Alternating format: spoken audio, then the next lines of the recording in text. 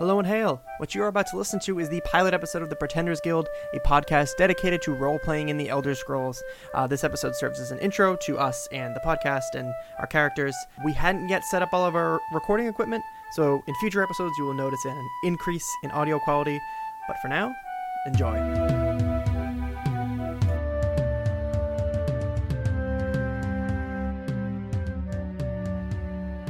Welcome to Rimmin' with Chris and Dylan. I'm Chris. And I'm Dylan. And we're Rimmin', I guess. This is us. So this is a little bit different than what we normally do, and just to get right into it. It's basically, we both like RPGs a lot. I think that's pretty fair to say. Mm-hmm. But this podcast is dedicated to the RP in RPGs, the roleplay aspect of Everyone gets caught up in the G. Yeah. It's all about the G. Everyone's always focused on the G, but we're more about the R and the P. There's two letters, there's two of us. With all that aside, you get the idea what the hell we're talking about. How did you start doing this? How did you start RPing? Okay, so I guess I even remember my first character that I made in Oblivion. So I started with Oblivion on the Xbox 360, mm-hmm. and I made a character named Ralu. Because I think I got the game and I was familiar with Morrowind, mm-hmm. and so when I rented Oblivion, I think I was like, oh, I want to make a dark elf, and then I like immediately went on the internet and like looked up dark elves in the Elder Scrolls, and I was like, oh, they're called Dunmer, like that's weird. And then I saw like, okay, all the stuff about the Tribunal and Morrowind, and then it was like House Hlalu, mm-hmm. and I was like, whoa, that's a really weird. That's a fresh Hlalu. Word. Yeah, it's fun to say. So I was like, all right, I'll make this guy Ralu, and I think I quickly discovered the Dark Brotherhood, mm-hmm. just because I killed someone, and in Oblivion, just killing an innocent person will trigger an event in your sleep where you're visited by a cloaked figure, and he gives you this like assassination contract. So that happened to me, and so I kind of it's interesting that actually saying this now, going into like what my character that I'm playing now is actually kind of funny. Yeah. We'll get to that, but I ended up making this character like an assassin, Dark Brotherhood type, and I got so into it, like, and I eventually did do like I think every guild on that character, like the Fighters Guild, the Mages Guild. I beat the main quest. I did end up like falling into that let's just play the game thing because it was my first character, right? And I think that's what should have, yeah. Right. And then, but I got so into that like assassin role that I started. I didn't know what fan fiction was. Like I didn't know that was a thing. But I just started writing like little short stories about my character. I even gave them to our English teacher, Miss Burrell. I was like, "Can you like read this and tell me if it's good?" And she was all like, "What the fuck are all these locations? Like, what is Dawnstar?" I was writing about Dawnstar in 2005 before Skyrim was even a thing. It's pretty good. Yeah.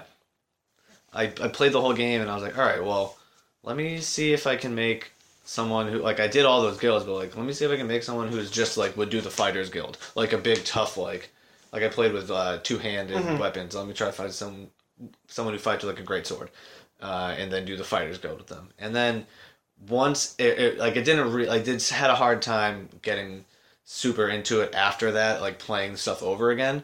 And then I discovered that on PC, there were these things you could get called mods that would modify your game and add new things, or better yet, take things out that mm-hmm. were bothersome mm-hmm. about the game.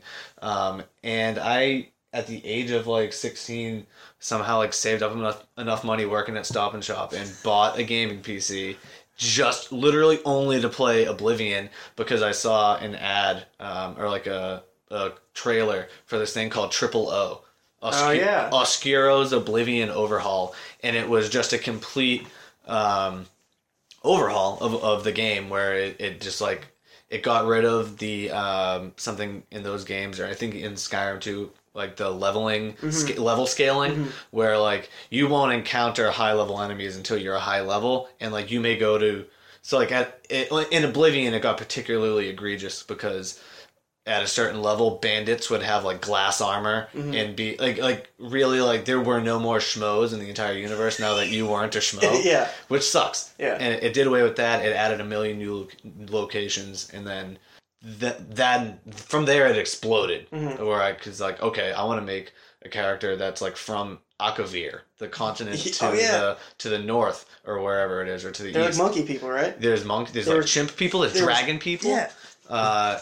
And you could get a mod that was like would be that like landmass, and you could just do like it. That totally like took it off for me. But then Skyrim came out, and we'll get into all that and too. After B. Yeah. I'm trying to think of the first time that I remember like RPing in a game, and I used to get like super attached. I played a lot of RPGs, but like JRPGs. Yes. So I get really attached to like the role that I was playing, but I never was like, okay, this is me. What would I do? I would just be like, okay, what would this character be doing? And like the height of RPing was just walking. It was just like instead of running, it was just like walking. That's true. In World of Warcraft too. Yeah. It was like, okay, now I'm taking this game seriously. I'm living it. I remember doing that a lot with the dot hack games. I still do that with this. I just be walking around being like, this is lit. But yeah, the walking instead of running in a game, that's the height of RPing, really. But in Morrowind, I know that I did 2 specific characters, but the first thing that I would always do in Morrowind, I would go to Balmoral, which is one of the first towns. Yep. I would kill this one dude because he had a mansion. And if you killed him and nobody sees you, it doesn't matter. So I would get him to go into a closet, and then I would taunt him into fighting me, and then I could kill him legally. Yep. That's what it would be. So then his dead body would be in the closet, and I wouldn't have to worry about it. I'd just leave the closet. And then I would fill his mansion with my shit. And that's what I did, was like, my main goal in Morrowind was to collect cool shit and then display it on the tables. Yes. Because you could do that. That was the thing. So I did that, and then my other main thing was I played as a character called the Crimson King. The Crimson King. Yeah, and he was a dark elf, and that was just his title, and he collected the heads of all the guards that he defeated, because they all had those weird, not just the town guards, but the like the chitin armor that looked like alien heads, like the gold. Oh yeah. It was just these weird helmets that the guards wore. So I just like started picking up the helmets. Oh, you can't collect heads in Morrowind. The game wasn't that advanced, but I remember collecting their helmets, and then I went back to that same mansion that I also got on this character, because that was just what I did. And would display all the helmets. And that was just like what this character did. It was like, I take the heads of my enemies and I display them in my house. Were you doing like the thing where you hold X or A or to pick up, and then you just have to like... I think in Morrowind you had to just like stand over a certain place and then pick it up and then go into your inventory and drop it. Yeah. And then it would just statically sit there. Like there was no physics on anything. Oh, so you would just like, you would have to like get it right, and then like, nope, it's slightly off. So I have to pick it up and like move slightly and then drop it again. I just spent like hours doing that. And I do remember one character I made was a samurai, which should surprise nobody, in Morrowind. I wore wizard robes because they looked the most like a kimono. Yeah. And I had a katana, and I camped out in the woods, which is like, I don't think I actually slept, because you can't. Like, you had to sleep to level up. Yeah. And like, found a place that had a campfire, or I dropped a torch or something. I did something so there was a fire, and that's where I decided my character hung out, until I dropped a bunch of items there and then they disappeared. So I was like, I don't want to do that anymore. And then I played Oblivion, and I let Oblivion like just be its thing. I didn't have to RP, because I was like, I'm into this game. Like, I'm the hero of Kvatch. I'm going to stop the Oblivion. Yeah, exactly. Like, that's my jam. And I'm the one character I did every guild and all that, even though it made no sense to be the hero of Kvatch and a member of the Dark Brotherhood. Like, those things didn't really pan out. But that's what I did, and never had to worry about RPing. And then, like you, when I finally got it on PC, got that same mod, and everything changed. And I remember 2 things specifically where, at this point we were like, 16, 15? I remember specifically going into one of the first elven ruins that you run into right out of the gates in Oblivion, where normally it would just be like the run-of-the-mill, like, clear out like the 4 skeletons that are in there. I think it's actually vampires that are in there. And with this mod, this overhaul, they were like super high level. Yep. And I remember I was able to kill, like, with like I had a difficult time doing it, but I was able to kill the first like wizard vampire that I saw. And I was like, that was fresh. Like this was intense. And they had like some good shit on them. So I was like, if I go just a little bit further in, if I kill like 1 or 2 more of these guys, I'll be leveling up. Yep. And I'll get some good shit. Like interesting stuff. That's like not just randomly like a orc sword or whatever. It was like some weird enchantment on some weird looking sword. I was like, yeah, I'm into that. And I remember spending probably 45 minutes fighting 2 people. Because they were just like beating the shit out of me, and I would like run away and like hide behind these pillars, and then they'd come and I'd try to heal them. It was just like this endless thing. And then I got out of there, and none of them had any armor. All they had were like robes. And one of the dudes was wearing fancy clothes. So I took his fancy clothes, and I walked around in those fancy clothes. Every time I was in a town, I walked around in those fancy clothes, and then I made up a story, and that's when I was starting to like really click. When I'm in town, I dress this way, and then as soon as I leave, I put all this armor on, and then I'm like my true identity. Yep. Like doing whatever, and I don't remember any of that story, but I had started to come up with these things, and then just like it was like writing fan fiction basically about Oblivion, about what my character was doing, and that's when I was like, yeah, this is the thing I do. And then from then I would just like, not every time I would play the game, even this most recent playthrough that we're going to talk about with Skyrim, I wasn't RPing the whole time. Yeah. But every time that I would stop and do that, I would be like, oh wait, this makes it way sicker when I'm taking a second to like think about what my character would do here. It's just like D&D. When you're role-playing, it's more fun. Oh yeah, exactly. So that's basically what has led us here. One thing that I used to do when I was really into the PC stuff is when I had all these mods and I would get things looking cool, another function that you can have on PC is to be able to like use the console commands. Oh yeah. And you would type in TFC, toggle free camera, and you would basically just have like free control of the camera. And I would take these like cool photographic screenshots. Oh yeah. And on the website, on the Elder Scrolls forums, there was this whole thread, like a wicked long thread, just all about people posting their screenshots, and that was the spot, dude. That the Elder Scrolls, or Bethesda forums, the Oblivion mods section around like 2007 to 2009 was like happening. Oh yeah, there was so many people, and a lot of the people who like posted there and made those mods like work for Bethesda now. That's pretty lit. Like I remember. There was a lot of stuff. There was a lot of drama too. There was a lot of people who made like nude mods who got banned, and it was weird. Nothing like getting an accidental Dunmer nude mod. Oh, just getting dude. like full frontal bush. Yeah, or you get like when you're grabbing those like overhaul mods. Sometimes they just include a nude mod because it's like, well, I mean, realistically, your character would be naked, and it's like, stop. I'm taking off my whatever it was. Stop. Yeah. It's just like, first of all, realizing that when you make your character in Oblivion, everybody's piss ugly. Yeah. But my face was like a light blue because I was a dark elf. I was a light blue, and the rest of my body was like regular, like dark blue. Yeah. So I was like, this is not correct. So there was that, and then the eyes go a little bit further, and then just bush and dong. Yeah. It was just there in my face. I can't believe it. I was just like, someone spent a lot of time like making, like probably had a picture of a real dong next to it. Yeah. And just like made a sweet dick. It's like, this is a good, we'll make it blue now. But like posting those screenshots, I bring this up because I'm pretty sure I still have them somewhere on this laptop. Okay, that's important. And I'll find them. So all that being said, yes, should we get into what we're doing now? Definitely. So this is what basically this podcast is going to be now that the introductions are out of the way. We both recently started playing Skyrim again and created new characters and have RP'd the hell out of them to craft a more interesting experience, because 6 years on, there's only so much you can do with, getting the same gear and doing the same quests in Skyrim. But if you're adding your own shit to it, you can make any encounter interesting.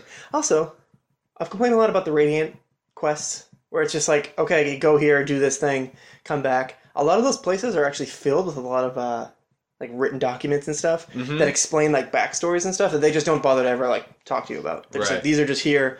Or you can find things like there's a certain bandit that you'll kill, somewhere. This is just a random example. And it won't mean anything. You'll be like, okay, I killed the bandit and then I got the golden thing that I needed from him.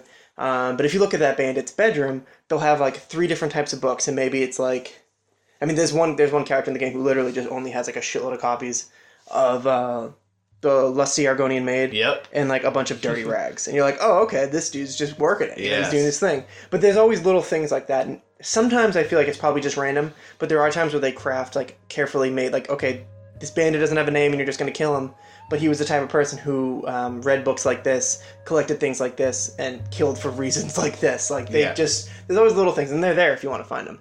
But starting off with our characters.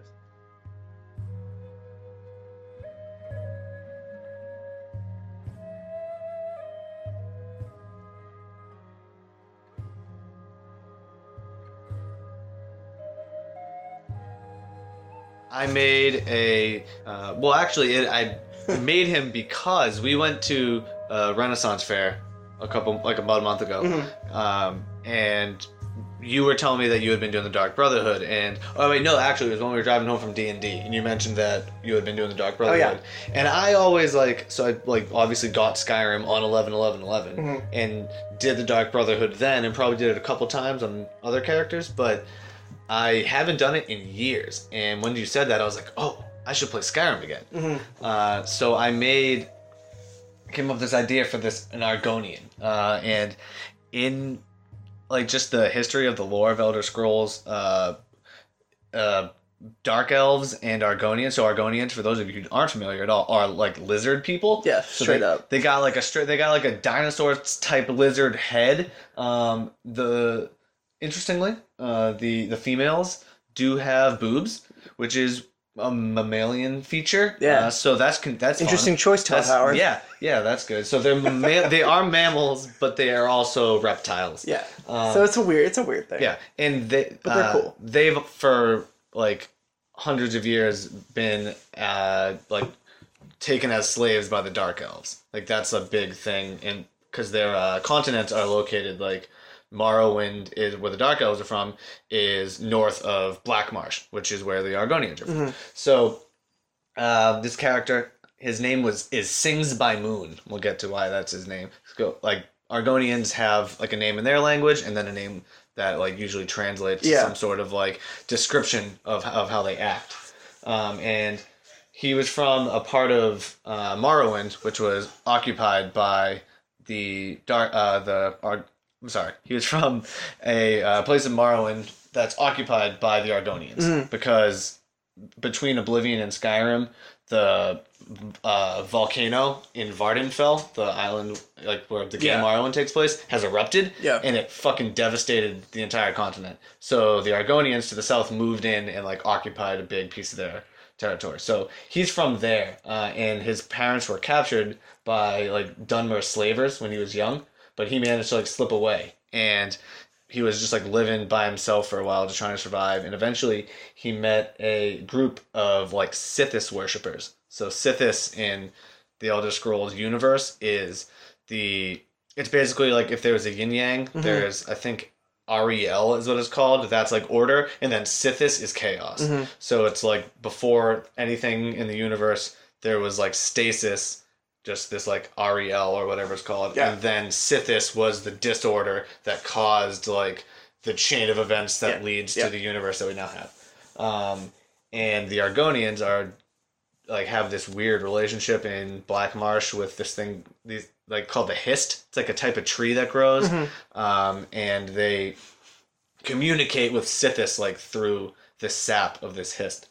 So this young Argonian. This shit's so sick. Huh? Nobody appreciates this. I know, they should, because it's really so cool. That's the one thing I hope people take away from this is just I feel like I'm only able to make so many cool characters with cool backstories because there's so much fucking cool lore in the Elder Scrolls, and it's sort of a aggregation of a lot of Eastern mysticism and Norse stuff and all kinds of different actual mythologies. Yeah, but alas. This young Argonian runs into this group of Sithis worshippers, and they happen to kill people for money. They're not members of the Dark Brotherhood. They're just killers.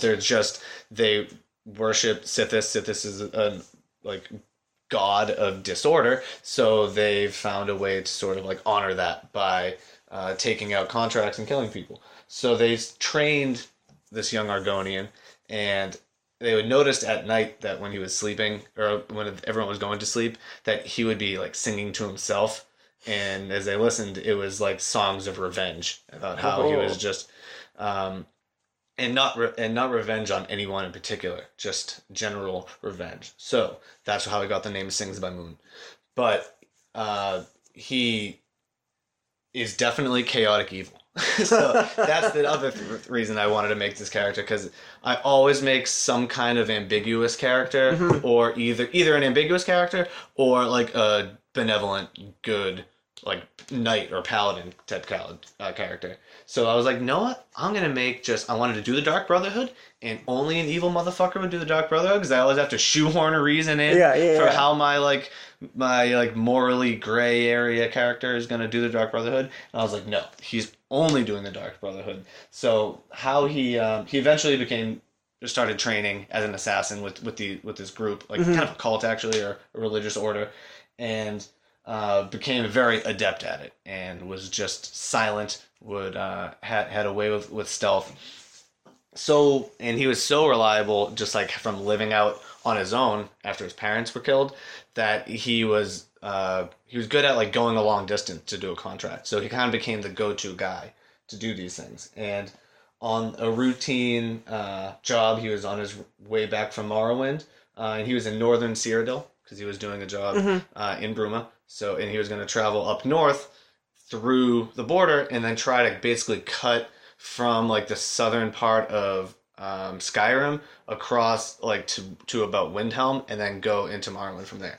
So he's just going to cut some corners. Decided to be risky. Yeah. And happened to be captured just in this dragnet of Imperial forces.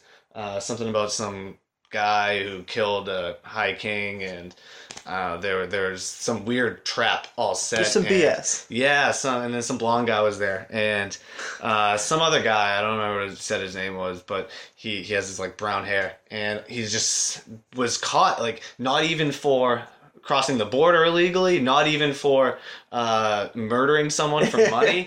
Just he just had this misfortune where he was in this spot where there was this sting operation going down, and he just got like roped up into it, and he gets taken on this cart all the way in some direction into some place he's never seen before, into some weird keep where he's put on the execution block.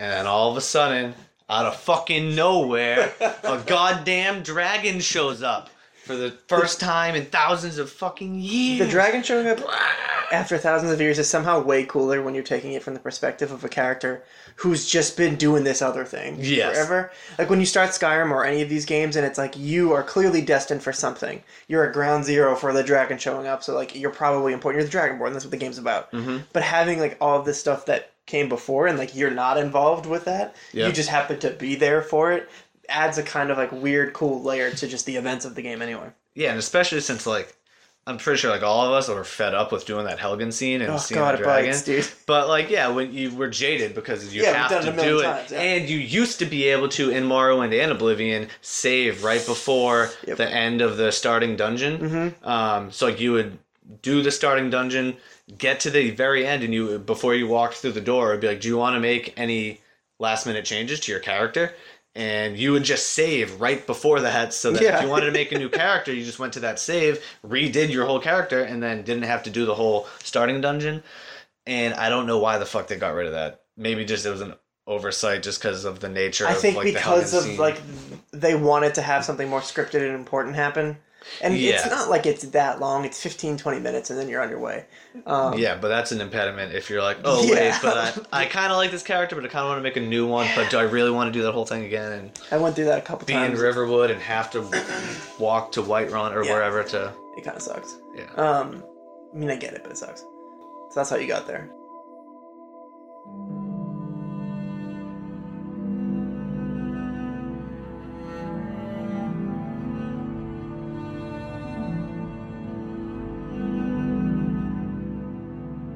My character, his name is Nilfane Nilzaril. He's a Dunmer. Nilfane Nilzaril. Yeah. Sounds like a Dunmer. Double N's. He's a Dunmer, he's a dark elf. Sings about Moon fucking hates Dunmer, dude. They're not going to get along. Oh, no. So, Nilfane is... my idea for him, it wasn't so much a backstory, it was a concept of him... He doesn't remember his first kill. Oh. It feels like the first time you do something big like that, not necessarily killing, but all these big moments, your first one, you always remember that. Yeah. You always remember that specific thing because it was the first time. You're not jaded to it yet. I remember the first time I played Skyrim. It's just like stuff like that you seem to remember. Right. But he doesn't remember the first time he killed anybody. And that's kind of what I use as the guiding concept for who he is. It's not something he relishes in. It's just something he's extremely good at, and he's kind of ambivalent towards it. Life and death is not really anything that matters to him. And I was kind of working with some ideas because I was like, is he just a sociopath? Like that he just does, he's like, I don't, whatever, it's whatever, I'll just, you want me to go kill that guy? I don't care. And I had the idea of him, because of everything with the Dunmer and in Morrowind happening, people were displaced. He was in Cyrodiil living for a while with whoever at a very young age, I don't know. But I had the idea of him living with somebody who was a very experienced hunter and fighter. Not his father or mother or anything, just a person that he lived with, maybe an imperial or somebody from that province who either could not speak or could not hear. This person was incredibly skilled at what they did, but they couldn't communicate verbally to Nilfane, who still learned to speak and everything. Like, it's not like he's a mute himself, but talking and communicating that way was just not part of his upbringing. He was just trained to very specifically fight things and hunt things. Because in Cyrodiil, there's, always goblins and trolls. What are they called? Not the ogres? Ogres, yeah. And things like that you're battling, and bandits and cutthroats and stuff like that. And after, he grew up in this just place. I imagine him just growing up in the forest, living with this, like, basically deaf-mute person who through, injury or whatever, has just lost their ability to speak and hear, but they still communicate. So it's just hand signals and teaching Nilfane how to be a very effective killer and hunter without words. So that's kind of like led him, he didn't have very, very much like actual contact or communication with people. And that's kind of where his ambivalence comes from. Yeah. Just he knows this one dude, there's no like words exchanged really. He himself barely speaks because of it. So he's just unaffected or disaffected, I guess. But I didn't want him to just be a totally like unfeeling sociopath because that just didn't feel right. It's more of a nurture thing rather than a nature thing. Got it. He wouldn't have been like this otherwise. Maybe he was different when he was a young kid.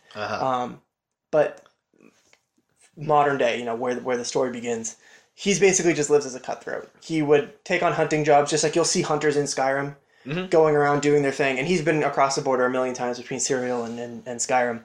It's no big deal. And he would hunt his prey. He would go and he would kill, a deer. Somebody needs a bear killed. Somebody needs an ogre killed. Bounties, stuff like that. It's just what he did. And because he had never really had a home growing up, he just would go different places. He just lived wherever. It was just sort of like, he almost treated himself like a tool for other people. It was just a thing. He was just doing things. He was just surviving. He was just surviving because that's like, I'm good at killing, so like, why not? And then as his reputation grew a little bit, and in small circles, people would be like, hey, I need you to take care of something for me. Basically doing assassinations, killing people, hunting people, and it just was all the same to him.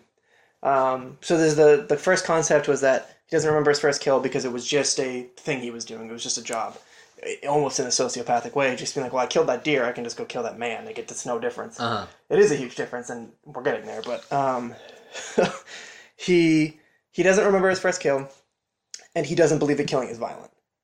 He has a weird stance on violence. He believes that fighting is violent. He does not believe that killing is violent. Like killing someone without a struggle? Yeah, he's like, because his whole thing is like, well, if I shoot my arrow perfectly, it is dead, and that's it. Yeah, that wasn't violent. That's death. That's not violence. That's just death. It's a cause and effect. Yeah. Just like not everybody is everybody dies, and that's just sort of his thing. Everybody dies. Everything dies. If I do it perfectly, it's not violent. Yeah, violence is struggle. He doesn't like violence. Any fight that he's ever been in, he didn't like it. It's like, this is not how it's supposed to be.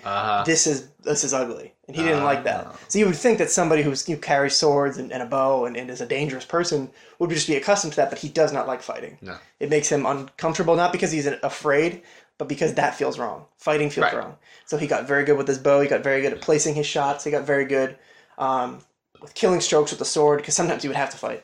But most specifically, he got very good at sneaking up and cutting people's throats and killing them without them knowing that they were dead. That was his kind of his thing. Right. And I had kind of imagined a very, very simple scenario of somebody who kind of structured himself in a certain weird way, always doing things a certain weird way, very detached from the work. It's a kill. It's death. It's going to happen to everybody. It is what it is.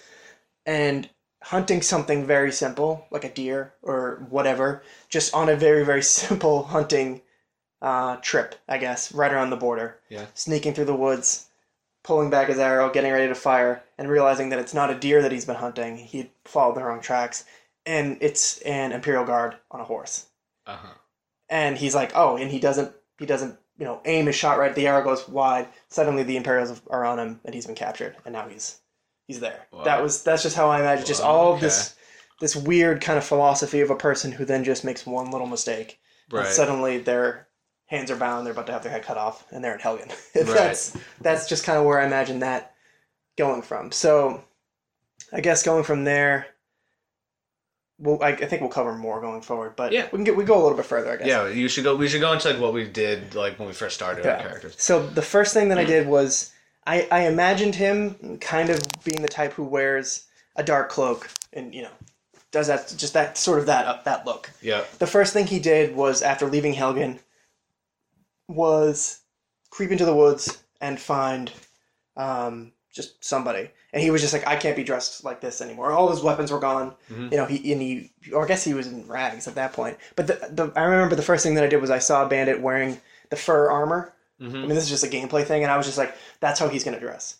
He thinks that that's how he blends in here. Because now he realizes he was a prisoner.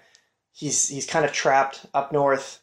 He doesn't want to go back to where he was. Everything's just been mixed up. He's been shaken up a little bit. He's never fucked up that bad before. So his first thing that he does is he blends in, and he takes this hunter's. I think it might have been a hunter, actually. I don't think it was a bandit. I think I snuck up on one of those hunters. They're just like fishing or whatever. Uh-huh. And again, it's like that's when I started to define the character as like who I'm playing. Is like, oh, he'll kill anybody. He doesn't care. Yep. And then I had to come back from that a little bit. I was like, does he care? But this was just like, I need the thing that you're wearing. So just here you go. Just stick a dagger in you, and that's that. And that's how I kind of played the first long arc of his character. So I went from kind of trying to blend in, being ambivalent to everything, to suddenly hearing about a young boy up in Windhelm who was trying to summon the Dark Brotherhood. Uh-huh. And even somebody like Nilfane, who's basically lived on the outskirts of civilization, knows about the Dark Brotherhood. And he knows that they pay. And he knows that he could potentially work well in that situation. But he's always been alone. He's never really worked with anybody else other than this basically deaf-mute guy that he grew up with, who he considered like a mentor, kind of. So he's never had that like camaraderie in any way. But he decided, he keeps hearing the rumors because everybody in Skyrim talks about this kid who's trying to do the, what is it, the night ritual? What is it called? The dark ritual. Yeah. I believe. To summon the Night Mother. Yeah, that's right. So I finally headed up to Windhelm, which is a place full of dark elves anyway. Yep, because it's right on the border of Morrowind and Skyrim. And the first thing I did before I went and accepted the quest from the kid was kind of wander around the town. There's some people talking shit about the dark elves, and there's some dark elves, and they immediately come up to you, and they're like, hey, what's up? And you're kind of forced to talk to them, and I didn't think that this character would, but because I don't have a choice, and because it was a dark elf talking to another dark elf, I said something like, do they always do that? Mm-hmm. And I had to think, why would that character say, do they always do, do these Nords always harass you dark elves? Why would he care? And he doesn't really know that he cares other than he sees something that doesn't make sense, and he's just like, why are these people getting harassed? They look like me. Whatever. And then it's just kind of a thing that he puts out of his head, but something I noticed as the player is that when you go into the corner club in Windhelm, it's a little bar in the Dark Elf district, the Grey Quarter, they welcome you with open arms. I had a playthrough previously to that, like just a few days, I made a high elf. And I went in there, and they were just like, whatever.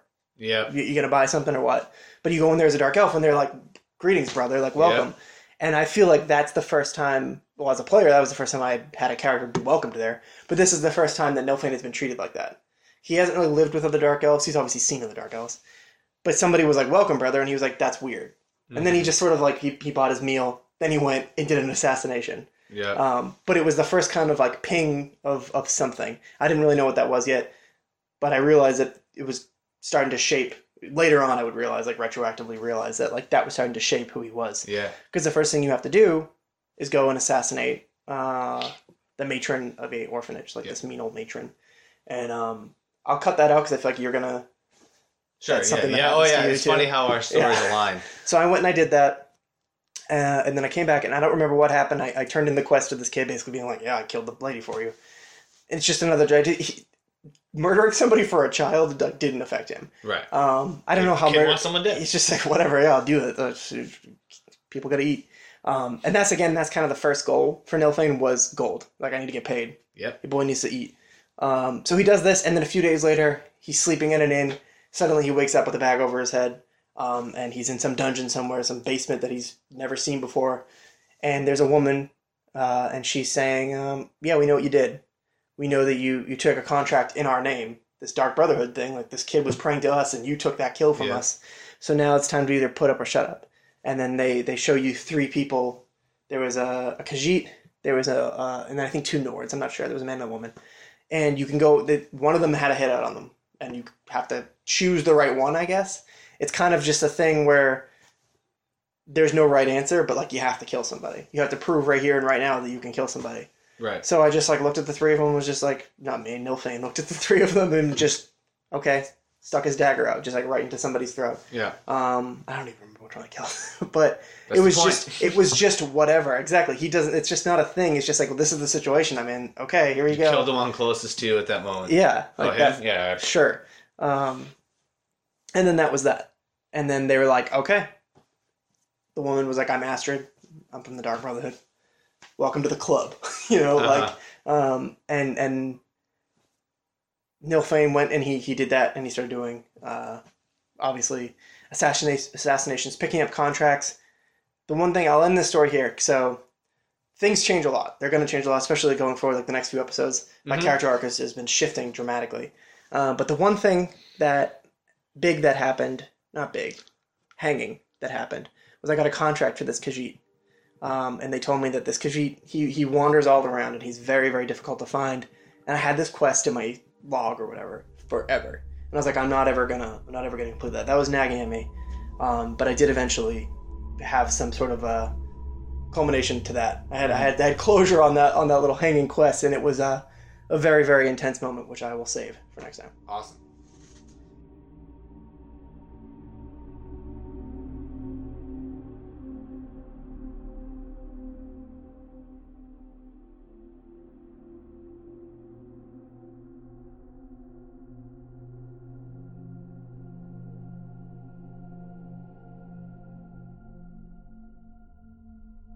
So we had like very, very similar trajectories, and this is awesome because I think it's a microcosmal example of like why we're doing this show, because we did the same thing in the same game completely differently. So once I escaped from Helgen, once Sings by Moon escaped from Helgen, he immediately ran away. I don't even remember which of the two you get to choose to escape with, like one of the rebels or one of the Imperials. Don't remember. Not important. Not important at all. When like you're supposed to stop like out there and they're supposed to invite you to either like go see the guy in Riverwood or go to the Imperial Legion and join up. Just booked it, ran. Yeah.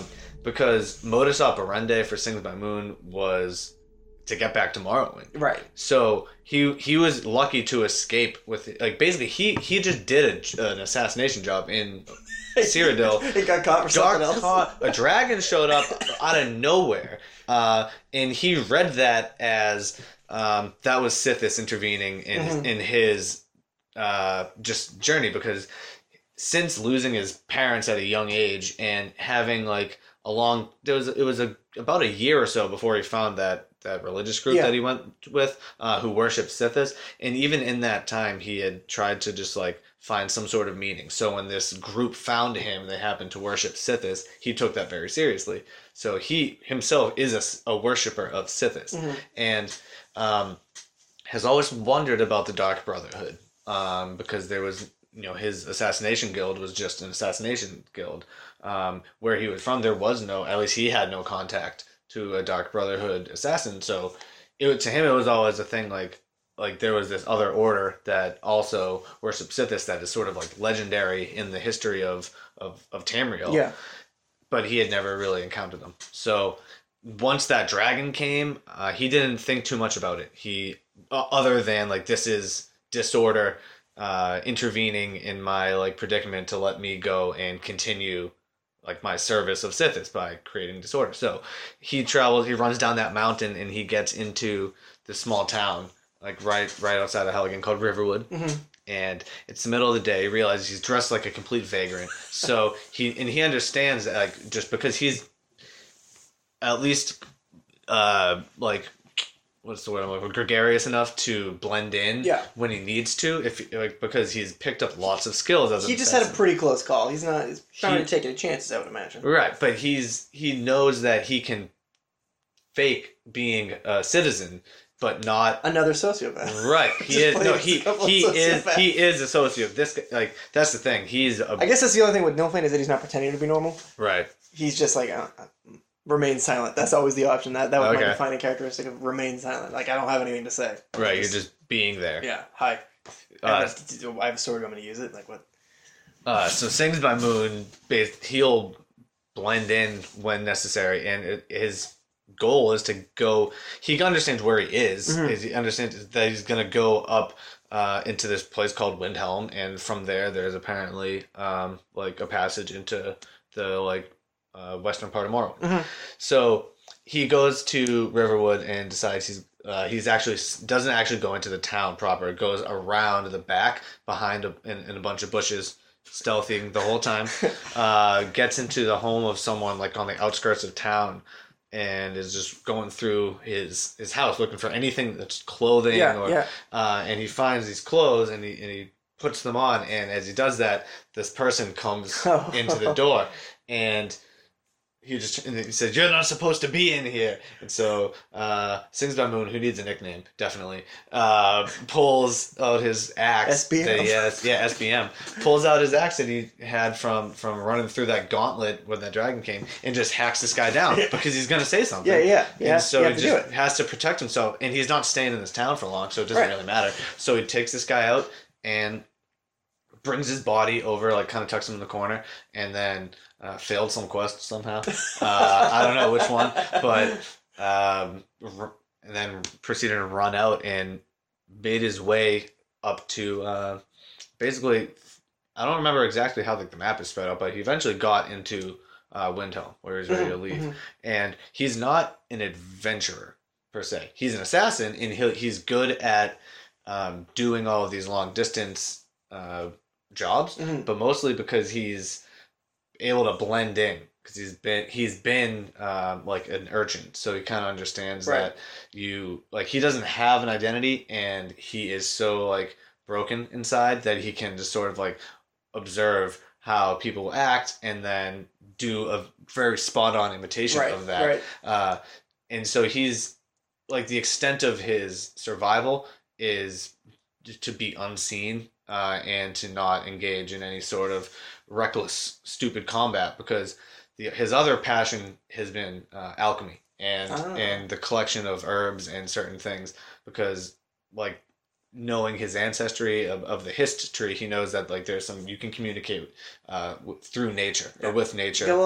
You get a little high. Talk to God. He doesn't do skooma. He hasn't encountered skooma yet, at least not in Skyrim, but he likes chewing on something and getting an idea for what it's from, or like what it might do if mixed with something else.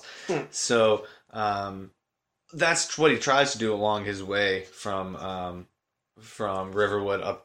Basically, you're going like up northeast to Windhelm, the city of Windhelm, mm-hmm. and which is like a super ancient city. And that's the place he gathers as soon as he gets there. That Ulfric person. That's where he was from, or that's where he is from. Right. And so he starts realizing, oh wait, that person might be here too. But he has no interest in that at all. First thing he sees, like you, when you walked into Windhelm, is this guy just berating some dark elves, and he's like, nice. This place is awesome. So he goes up and talks to the NPC. Mm-hmm. I forget what his name is, Rodvar or something like that. Yeah, he's just one of those Nord dicks. Yeah. He's just like, the only dialogue options are, it was like, what did those people do? And then like, do you always act like this? Uh-huh. And they were all like, you had to stick up for the dark elf. And I was like, no, this guy's parents were abducted by like dark mm-hmm. elves to be sold into slavery. Like, this guy has absolutely no sympathy for dark elves whatsoever. So I just pretended that he went up to that guy and just sort of like obliged him, and I can just consider that guy my buddy. Whenever I'm in the bar with him, I buy a drink and like pretend I give it. You know what I mean? He's my dude, and that's when I started getting into this idea of almost ignoring like any part of the game that I don't like, and just since we're doing this podcast, even telling it like how it would have gone, right? And which is another like it's another example of the thing I was talking about before with the screenshots and like how that made it more real, and then like, you know, even before that, writing the little short stories and that making it more real, because you get to edit out like, oh yeah, but the game does these weird things where like if you kill someone the guards automatically know, and that sucks. It's like, not if you pretend that never happened, right? You gotta just trim the fat, which is what how I've been playing this game. A lot of time when I play it, like if I go sit in a bar, which I did do in Windhelm when I was like accepted by the Dark Elves, I went and I sat down and I went in third person. I looked around the bar, looked at my character sitting at the bar in his fur armor, being like whatever. Also, he has red eyes because he's a Dunmer. Yep. But I had like the longest white hair that you can choose. Because I figured he's just this like, he almost looked like, I imagine him looking like a ghost when you would see him. Just glowing red eyes and then just like this pale blue skin with the long white hair, which I've completely changed. Because you can, through the Thieves Guild, change that. But I've just changed the way that his like hair and stuff works, and I feel like when I changed that, that's when I like started to shift who I was as a character. Because I kind of like the idea of playing as basically just a ghost. It's like, I'm here, I don't say anything, and I kill you, and then I leave. But yeah, when I go into bars and stuff, I'll sit there for a minute, and I might play out a scene in my head, but like, if anybody's listening, just be like, so you play this game, and then you just like sit there and you don't do anything? Like, what's the point of that? It's like, that's what D&D is, though. I mean, that is what D&D is, but it's like your brain. More than like, I'll sit there for 15 seconds and then I'll get up and I'll leave, but I have imagined something taking place, or just something to give purpose to what I'm doing. Like, yes, I'm pretending, and yes, I'm playing a video game, but it's just enhancing my experience. Like, it's making my time feel more creative. Yep. And I think that being able to have a podcast about it makes the creative aspect of it seem more concrete, because you can tell it. Whereas normally I'd just be playing by myself, just being creative in my own head, because that's just fun for its own sake. Yes, exactly. On top of the game. But I'll go up to basically where you go. Yeah. So he so in the city of Windhelm, he makes his new friend, and their mutual dislike for the Dark Elves. This Nord had something about a civil war. SBM could not give like any less of a fuck about the political landscape of Skyrim at all. He is extremely annoyed with hearing about it. Same with the dragon. So much so that he chooses to play the dragon thing aloof. He was there, but he knows what that was. He knows that was just an intervention of Sithis, who is guiding him back to Morrowind to do what he is meant to do. Of course. So he spends a little bit of time in Windhelm. He finds that there's this alchemy shop. He goes into it, sees there's lots of nice things. He has absolutely no coin at all. None. Because he was picked up by the Imperials. They stripped him of all of his belongings, and he had sick shit. He had these really awesome glass daggers that he like acquired just from even doing a job at a museum down in over in High Rock, like way over there. Found like on his way out, just found these daggers in a display case. Picked the lock, took them. He had like this just very like, it wasn't the most advanced leather armor, but he had been wearing it so long that it almost like, since he has scales because he's like a reptile, it almost like fused to his. It was almost like a pair of like rock climbing shoes. They eventually, like, you use them enough, they just become like your foot, just like molded. It was like that. He had these for years and lost them. So do you ever, just sorry to divert you for a second, I feel like I never play as a character who starts from nothing and then builds up. I feel like I'm always, whenever I RP, it's like I've created this character who was this thing, and then he just gets torn down, and then you got to build him back up. There's always like a drop, and then there's a valley. But I feel like I'm never just like, okay, well, he's never fought before, and now he's learning how to use the sword. And like, as I level up, I guess I never play it like that. It's always like I was something, lost it all because of an event, and now I have to get it all back. Yes, which is like sort of how I've always played them on console. Because once I got mods, my favorite mod ever was I think it's called Live Another Life, which is just an alternate start mod. You don't start with the... they have that on the fucking Xbox One. We'll talk about that. We'll talk about it. But you basically can pick to start with at like a higher level. So like I would start the characters at like level 15 and have them be... And they had this in Fallout too, where you could be like a raider and be in a raider camp. I would do this like... You can start as like a Thieves Guild member, and you already have like what a thief would have, and you're this appropriate level for like skirting around like the leveled lists if you still had those, right? And so that you could like have cool enemies right off the bat. But alas, on console like we are now, or at least on PS4 like we are now, I've definitely like enjoyed making characters that lost something and now they're in this situation because they have to have something in common. They were all at that scene in Helgen, unless you want to just like pretend it didn't happen. Do that, and pretend it didn't happen. But it's almost like too much. Then you're like starting from way scratch. Yeah. Like, was this person here? But he was. So SBM finds this alchemy shop, realizes there's lots of nice things, has absolutely no gold at all. Talks to the shopkeep. She's amicable enough. He leaves. He goes over to the I forget what it's called. Shattered Hearth, maybe. That sounds right. Something in Windhelm, the tavern. That sounds good. Sleeps until about 3-4 a.m. Gets up, and still in the clothes that he stole from Riverwood. By the way, it doesn't wear armor, because nothing can replace the armor that he lost. And he makes his way stealthily enough to the alchemy shop, breaks in, steals everything. That he just steals everything. There's potions of invisibility. There's some glowing dust. There's all kinds of shit. I feel like I did this. He steals everything, and then on his way out, he realizes, well, I'm an out of towner. I don't need any chance that things can go wrong before I leave tomorrow, and that the guards are gonna come find me at this inn. I could just leave now, but let's kill her. What the hell? Oh. So he goes in and just kills for really just the like 10% chance that it might have caused him an just issue. In case. Just kills her. And then really just then like looking at the empty shop in the dead shopkeep and had this feeling of superiority, like, well, this is mine now. Like, and I don't even want it anymore. Bye, and just leaves. And had got some sick like satisfaction out of that.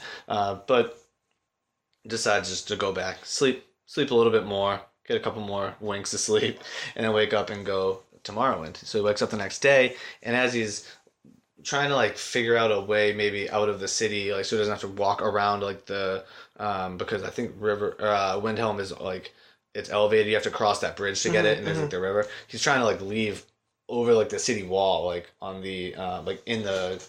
It's not the Dark Elf quarter, but it's on that same side of the city. Yeah. And he sees these two people, this like young boy and a woman, and they're in front of this house, and so he like kind of stops behind a pillar, doesn't want anyone to see him. Yeah, he's gonna snoop a little bit. Yep, and he overhears the little boy saying something about someone in that house trying to summon the Dark Brotherhood, and Sings Van Moon gets this. If everything makes sense now, that's why he got caught. That's why that dragon came. It was to lead him here so that he could best serve Sithis. Yeah. And he waits around. The adult confirms to the child, yes, but you want to stay away from this house. That's very dangerous stuff. You don't want to associate with that boy at all. He lost his parents. He's traumatized. Just leave him be. Don't Sings bother out him. there just rubbing his hands. Yeah. And he hears all this too, like, boy lost his parents. Oh. You know, he's trying to get some sort of revenge. Immediately, just like everything is just like, duh. It makes so much sense. The two people leave. He remains unseen, goes into the house, sort of has a palaver with this young boy. As you do. Yeah. Reads this book that the kid has about the night ritual. Yeah. And it's all of these things, and it says, this is how you're supposed to summon the Night Mother, and I believe in someone that it mentions that people will be visited in their sleep by the Dark Brotherhood once they have like performed this deed or something like that. And so he starts taking notes about, okay, I'm going to do what this young boy says. He wants me to go and kill this. So his parents had just died, and he's being sent to an orphanage until he is of age, and which time he'll come back and retain his family home. But he doesn't want to because he's been to this place before, and he knows that the matron of it is this mean, she stinks, evil lady. She's a jerk. She's a total jerk. Definitely, like even like me saying this, like Dylan saying this. That lady, she's a jerk. She's a real jerk. So she's a real piece of work. He takes this boy's contract and goes off down to Riften, and which is like way to the south. Gets into a lot of scuffles. At this point, he's like through like just various like enemies he's encountered on the road. Has acquired a dagger. So one dagger. He's comfortable with a dagger. It's like an iron dagger, but he still has that hand axe. But it has some kind of like weird enchantment on it, where like people kind of like stiffen up a little bit when you hit them with it. So he makes his way down south to Riften, and sees some guy in the town squares just trying to get him to. He's like, hey, I need you to do something with me real quick. He's trying to pull a fast one. He kind of like, I don't know, maybe could read something on SPM, but he's in full character mode. He's like, he's not going to deal with that guy at all. I don't want to deal with your weird scheme, bring whatever, I don't know. So, eventually goes into this orphanage and overhears this like matron of it talking to these kids about how they're never going to be adopted. No one loves them. That's why they're here. Don't ever think about it. Like, she's the only reason that they have anything in this life. And all the kids are just like, yes, whatever her name is. Yes. And so he waits till all that dies down and all the kids are asleep. He peeks around the corner, sees that the kids are all, lying down. So he waits like half hour or so in the shadows. Hears nothing, proceeds forward. All the children are sleeping, and he just sees this woman sleeping in her bed. Just opens up the door, pulls out his dagger, just gets right behind her, and with, I think, just the vigor of thinking of what this is going to lead to, since this is, from what he has seen, this is an official Dark Brotherhood contract. So he just puts his knife on her throat and just very excitedly. So that her body actually falls out of her bed and makes this loud thumping noise, and all of the children wake up, and they see him standing there with this dagger, this look in his weird. He doesn't have eyelids because he's an Argonian. Yeah, he doesn't have eyelids. He's just this stare because and they can they're like amphibious too. Yeah. So they're like mammals, they're reptiles and amphibians. They can breathe underwater. Yeah, they're crazy. Just standing there with this look and this bloody dagger. And he's looking at these kids, and he's thinking he doesn't like killing children. That's good. They remind him of himself. He's done it, but he doesn't like it. And he's standing there, and he's like, "Oh no, there's like 7 of them. Oh, come on!" And the kid goes, "Oh!" Like they're pumped. They're joyous. They're like, "You killed her!"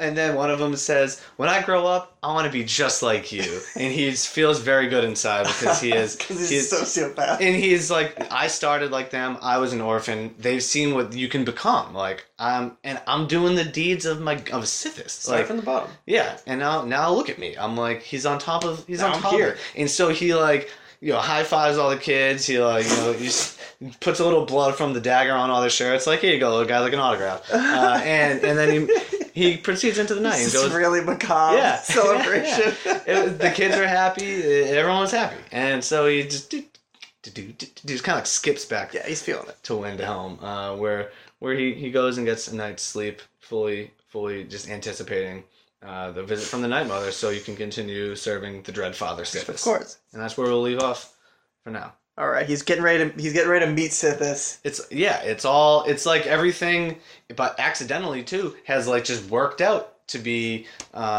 he went from thinking what did I do wrong? How did I get roped up in such a ridiculous situation where he was just happened to be in the center of this political turmoil that he could just not care less about at all. Has no dog in the fight whatsoever. Just questioning himself, it must be his destiny. He's gonna get his head cut off right here. What did he do wrong, and how can he better serve himself in the next life? And then all of a sudden, this miraculous thing happens, and now he's been given this opportunity to actually truly bona fide serve Sithis in he knows the history of the Dark Brotherhood and the Black Hand and how it all is traced back to the Argonians, and so this is his destiny, and so he goes to sleep. Just ready for it. Ready to walk into the next stage of his existence. What was my cliffhanger? The whole the contract that I had. Yeah. So going forward, there's going to be a little bit of a crossing of ends here. I have Nilfane. He starts to gain companionship through these guilds, and at the same time he has to engage in more and more violence. And again, death is not violence to him. Murder is not violence to him, but fighting is. Yep. Having to fight somebody and then kill them is not his thing. So these two things, companionship and violence, start to shape who he is, and will change some things going forward. So yeah, this was sick. I think that's the first part of the story. That's episode 1. Yep. All right. We've been rimming. We actually hope that this act makes.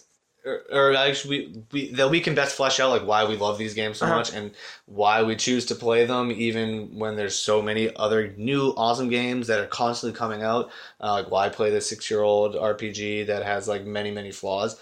Hopefully this inspires you to maybe, if you never played it, like give it a shot. Or if you have some preconceived notions about it, they're basically like giving this game away now. It's like it's gonna be in Burger King like prizes pretty soon. So if you do, if this does inspire you to get back playing, maybe send us over some of your things about your character. Yeah. I don't know. Or if it's something that you've done in the past. I don't know if people have like written fan fiction that we're interested in the way that people not just play the game, but the way that they role play the game. Yeah. Because I know that it's not just us who plays these games like this. No, I know for a fact because I used to post on those forums and they were like actual like RP forums where you would like, I don't know. Yeah. You would write a little blurb about what you're doing. Someone will come up and interact with you in character, which was I would never do that now, but like I know that those people you're out there. But you are doing a podcast about it. So, I'll do that. I'll talk to you about it. Okay, yeah. So we want to hear from people. This is episode 1, but it's also the pilot. This is testing the waters. Yeah.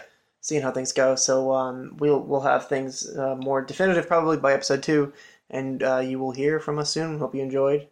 Where can they find us? I guess that's probably where we'll end this off. Yeah. Where you on at Twitter? Yeah, you can find me at Dexter M. Pepper on Twitter. And I'm at Local Bones on Twitter. And you can find both of us at Podcast Chomp. And you unplug. And I do another podcast called Monster of the Week. So you might know us from those projects, or you might have just somehow stumbled upon us here and be confused as to what's happening. But we're just rimming. We're rimming. Honestly, it's rimming with Chris and Dylan. Yeah. Peace. Hell.